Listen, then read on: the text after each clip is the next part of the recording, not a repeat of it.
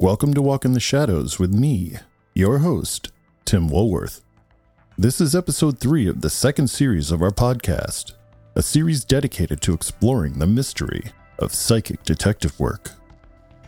So far, we have covered fantastic cases and exceptionally accurate psychic detectives in the first 2 episodes of this series.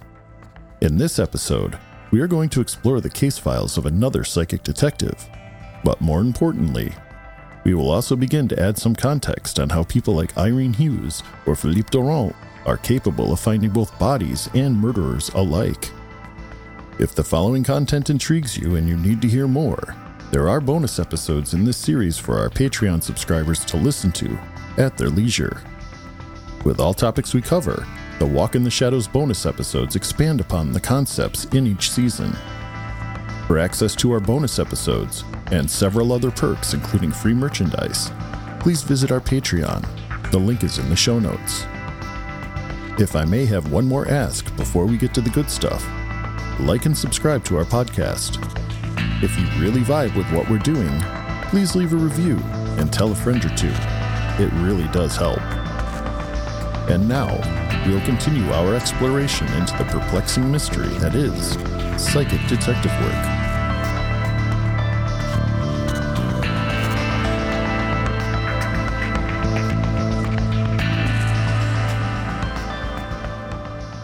To move forward with your understanding of psychic detectives, a key point that we have not touched upon yet in this season is a term we've used a lot: psychic. We will just skim the surface of psi theory in this episode, as it will be covered more in depth in future series that explore psi from various angles. I do, however, want to make sure that we are all on the same page when terms like psychic and medium are used in this series. I just mentioned psychics and mediums in the same sentence. For the general public, the two terms are often interchangeable, but it needs to be recognized that they are not. Psychics and mediums are two separate types of sensitives with discrete abilities. Generally, a psychic is a person who is able to obtain information not available through the normal 5 senses. This is why psychics are often said to have a 6th sense. A psychic can also be referred to as a sensitive or an intuitive in most circles. As we have already heard in this series, there are people who have visions, even at large distances, from dreaming or holding on to objects. Psychics can also glean information from telepathic communication with the criminal, or through dowsing. More importantly, the information appears timeless, as they can happen in the future, or be a representation of what happened in the past. The psychic is said to have ESP, an acronym for extrasensory perception. ESP is not one thing, but rather one or more of several things that fit under its umbrella. You are said to exhibit ESP if you have any of the following. Telepathy. We've all seen telepathies in movies or cartoons. Telepathy is mind-to-mind contact, where you have access to thoughts that belong to other people, or sometimes you have the ability to impress your thoughts upon others. Precognition. This is the ability to predict by seeing in your mind's eye events, people, and/or places in the future.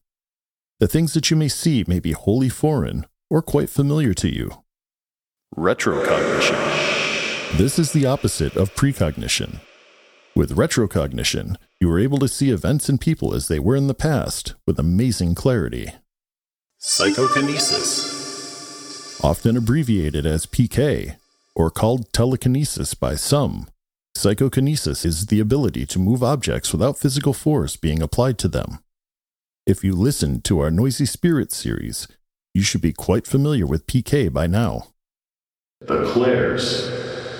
The clairs are several individual abilities that some psychics exhibit that specifically relate to the senses. Clairvoyance. This is the ability to see things, like a person, place, event, object, etc., at any given point in time. Clairsentience is the ability to feel. This often involves knowing the sensations and emotions of a person that is in your presence, or possibly in another location. Clairaudience. This is the ability to hear things. It could be a conversation between two people in the past, or the sounds of an event happening like a murder. This typically pairs with clairvoyance or clairsentience. Clairalience is the ability to get psychic impressions from smells. While rare, some individuals are able to smell a perfume, for example, and are able to gain an impression about who wore it. Clairgustance. This is the ability to get psychic impressions from, you've probably guessed it already, taste. I have not encountered a case file featuring clairgustance. If you have, drop us an email and tell us about it.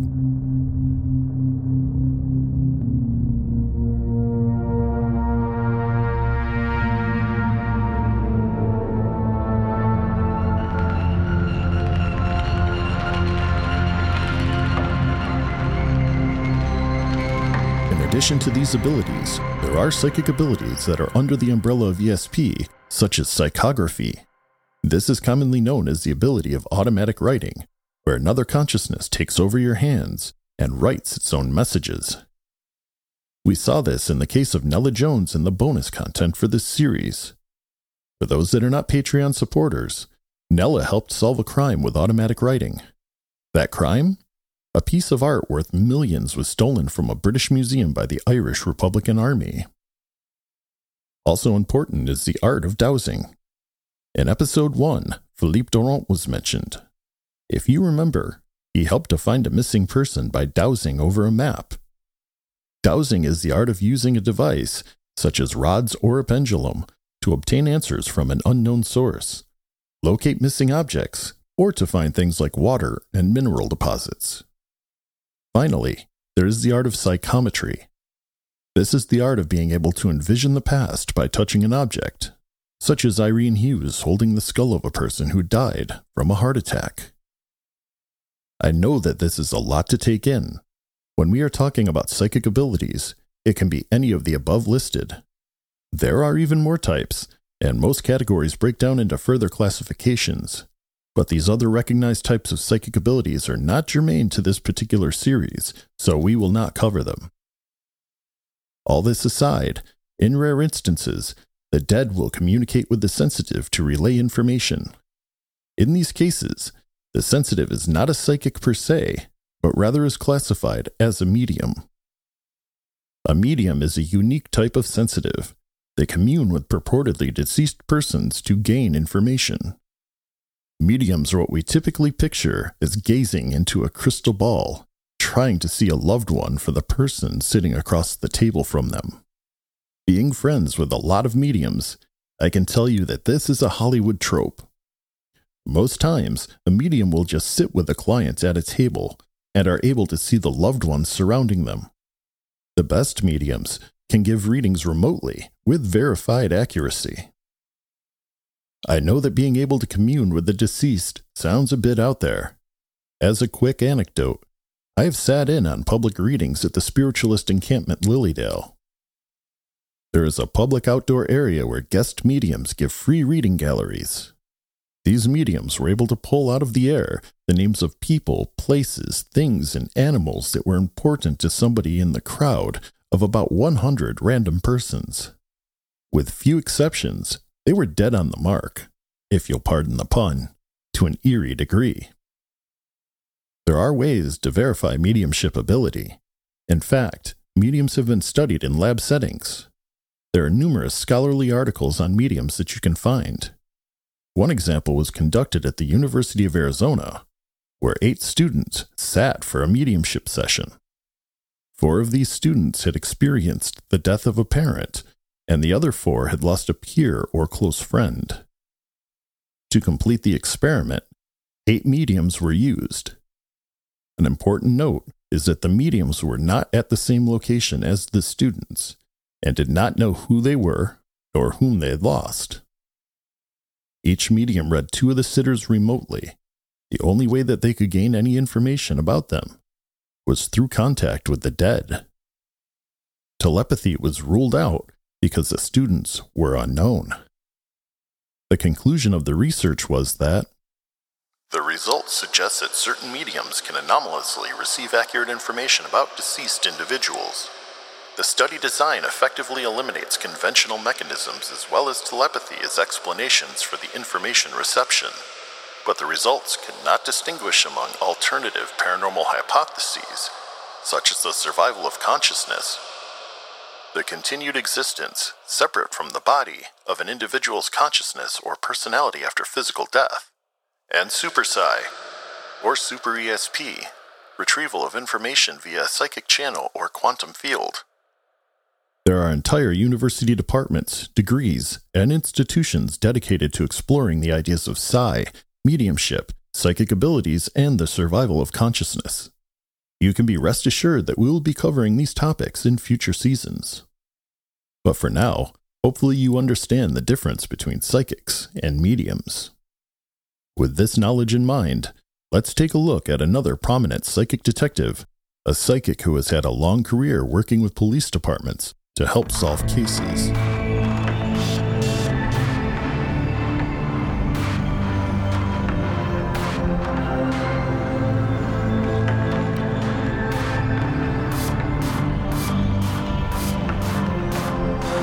Nancy Myers-Zetley has worked on over 1,000 police cases over 50 years and is still going strong.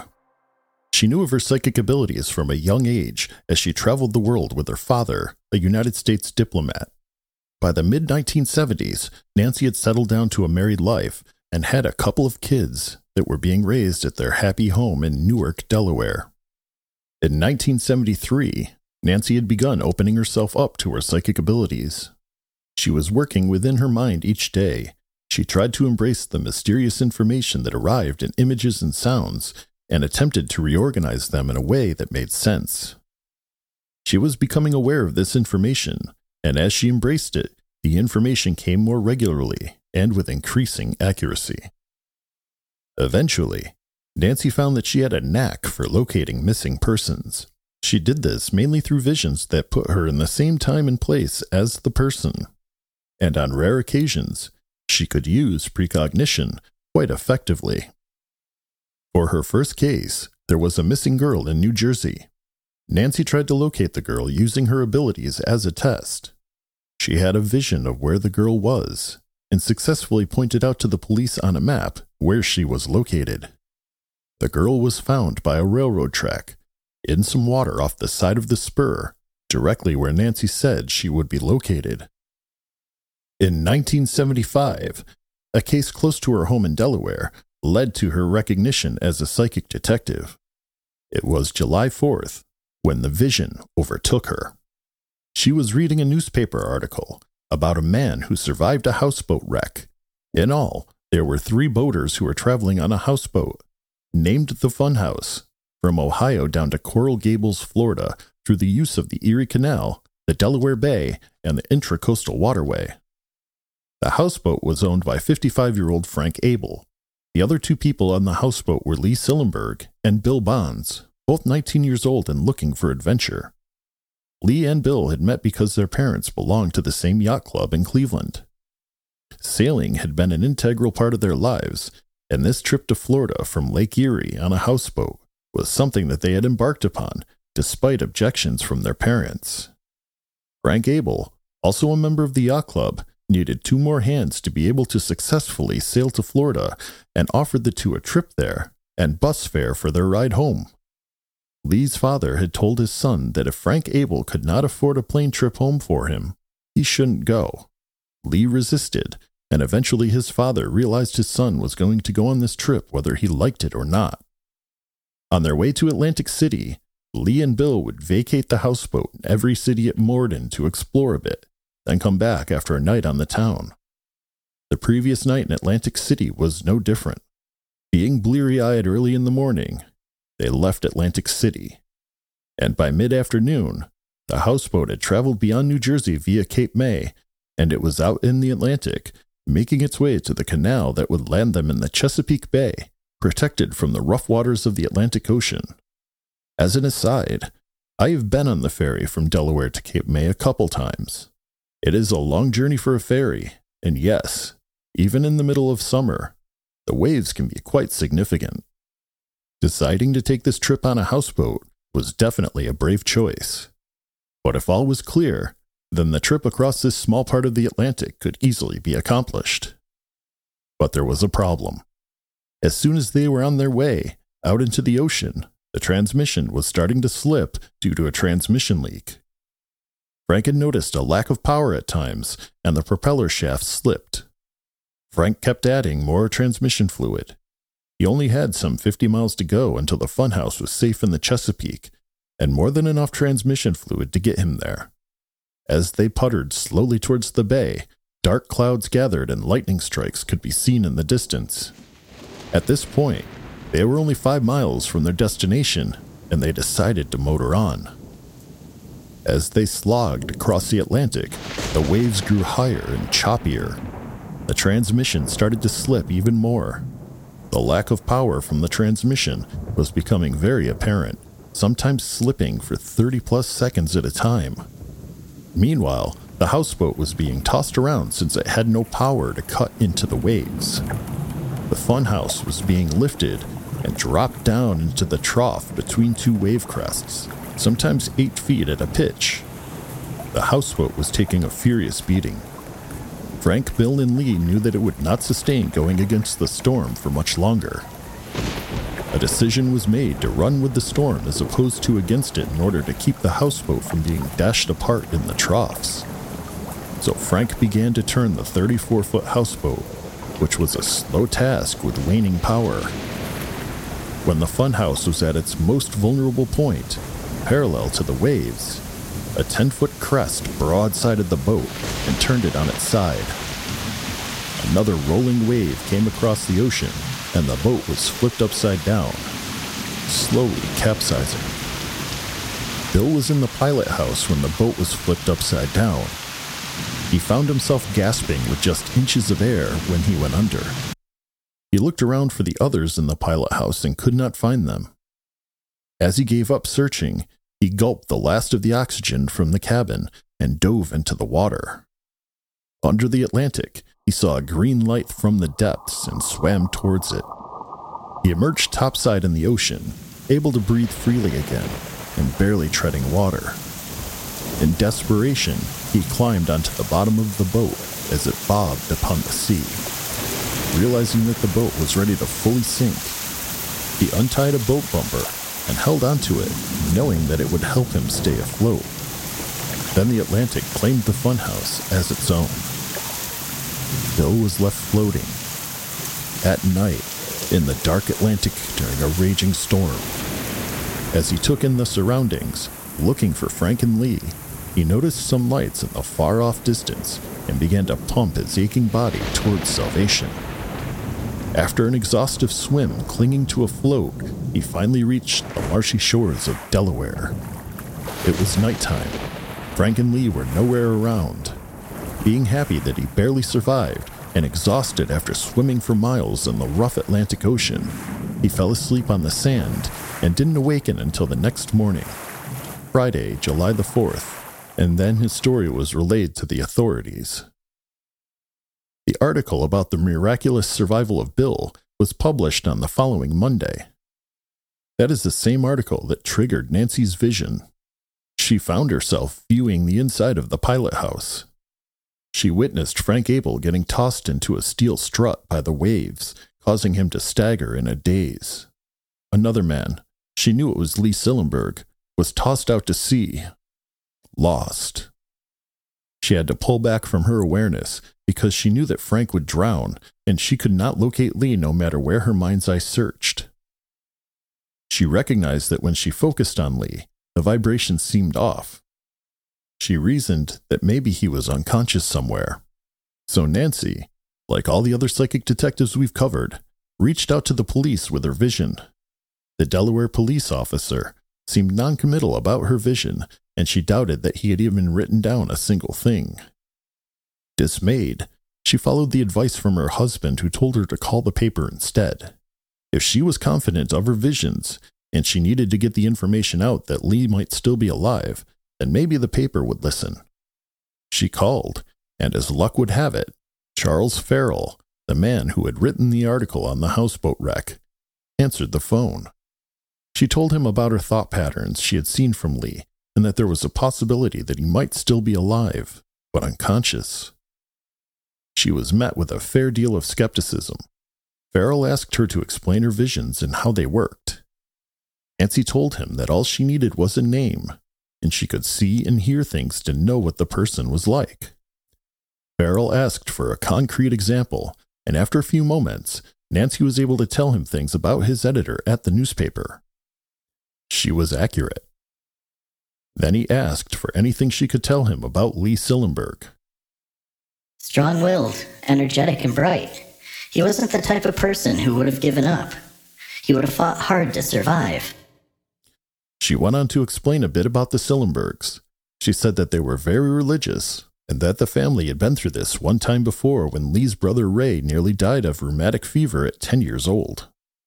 Farrell was intrigued, and after checking with William Sillenberg, who was in Delaware looking for his son, he realized that Nancy's assertions fully checked out. Farrell drove to Nancy's house, picked her up, and then they drove to the Delaware shoreline, visiting the Bayview and Augustine wildlife areas. Nancy had thought that the boat had sunk somewhere in the vicinity of the Delaware shoreline, and if she was close to the scene, her visions might become stronger. In an article about Nancy, Farrell wrote that she gazed silently into the Delaware River, as if seeking a message from the waters. Nancy was in the middle of a vision that carried her out over the sea. She saw Lee swimming and felt his panic as he did not know which direction he was swimming in. This is primarily because Lee wore glasses and they were lost in the Atlantic. But Lee was determined. He was keeping cool. And then panic set in. A chain or cable got tangled on his leg, and he was dragged down under the black, churning waters of the storming, nighttime Atlantic. Nancy turned to Farrell and said, I don't think he made it. She was overcome with sadness as they walked back to the car. Farrell asked her if she knew when the bodies would wash up, and she nodded solemnly in the affirmative. Nancy knew that Frank's body would be found that day. She was right about this, as Frank's body had been pulled from the Delaware Channel earlier that day, but there's no way Nancy could have known about this as it had not been made public. As for Lee's body, she thought that it would likely be located on Wednesday, 2 days from then. She didn't know where, but felt that a map might help. Farrell had a road map handy and unfolded it on the hood of his compact car. She immediately pointed to the mouth of the Appoquinimink River, confirmed that was the place, and was driven home. That Thursday, Lee was located at the mouth of the river by an ecology group doing some field research. Nancy was right about the location, but she was off by a mere few hours. During the autopsy, the coroner found marks on one of Lee's legs that appeared like it had been wrapped in some sort of cable, just like Nancy had envisioned. After this break, we'll have one more short case featuring Nancy Myers-Zetley, a case involving a truly horrific event.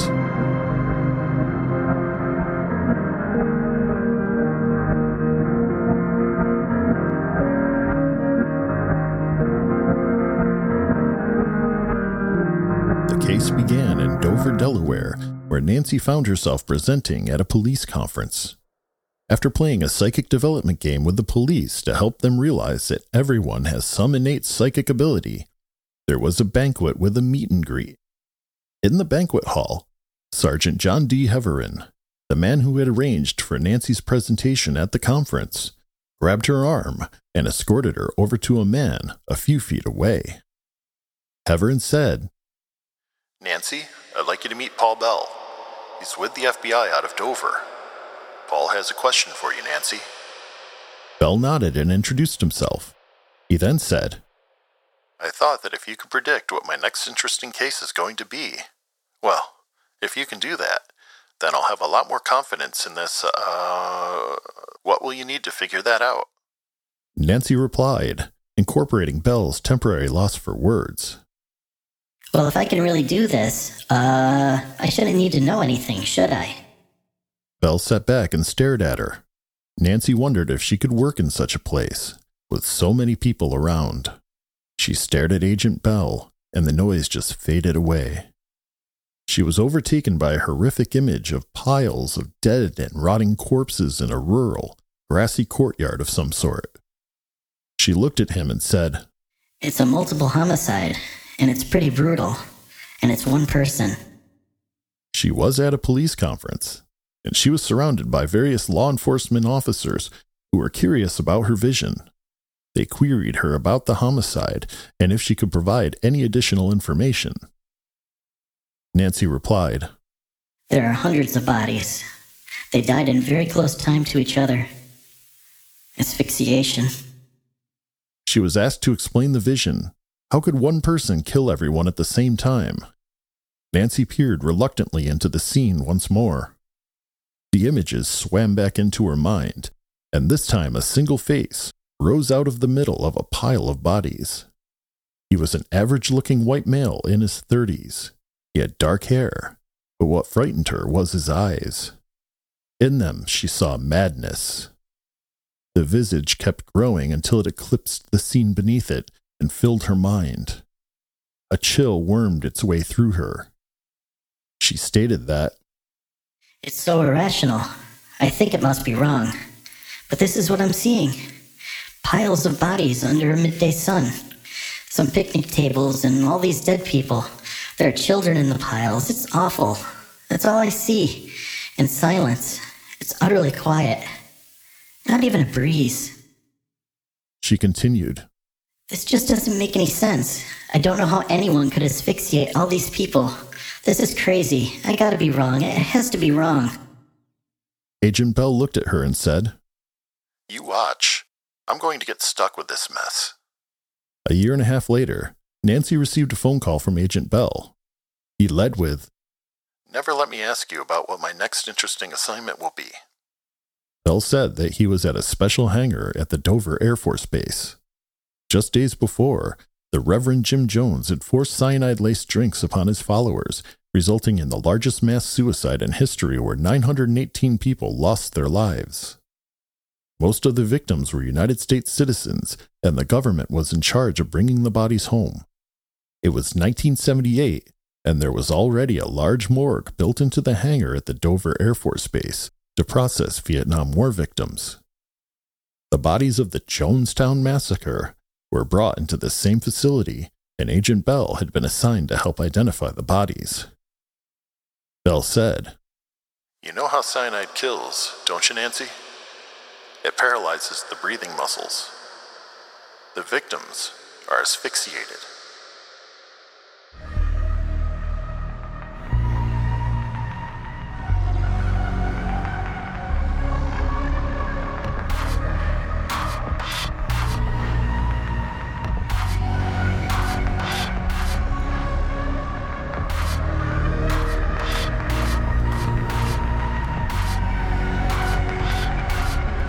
This episode was researched and written by me, Tim Woolworth.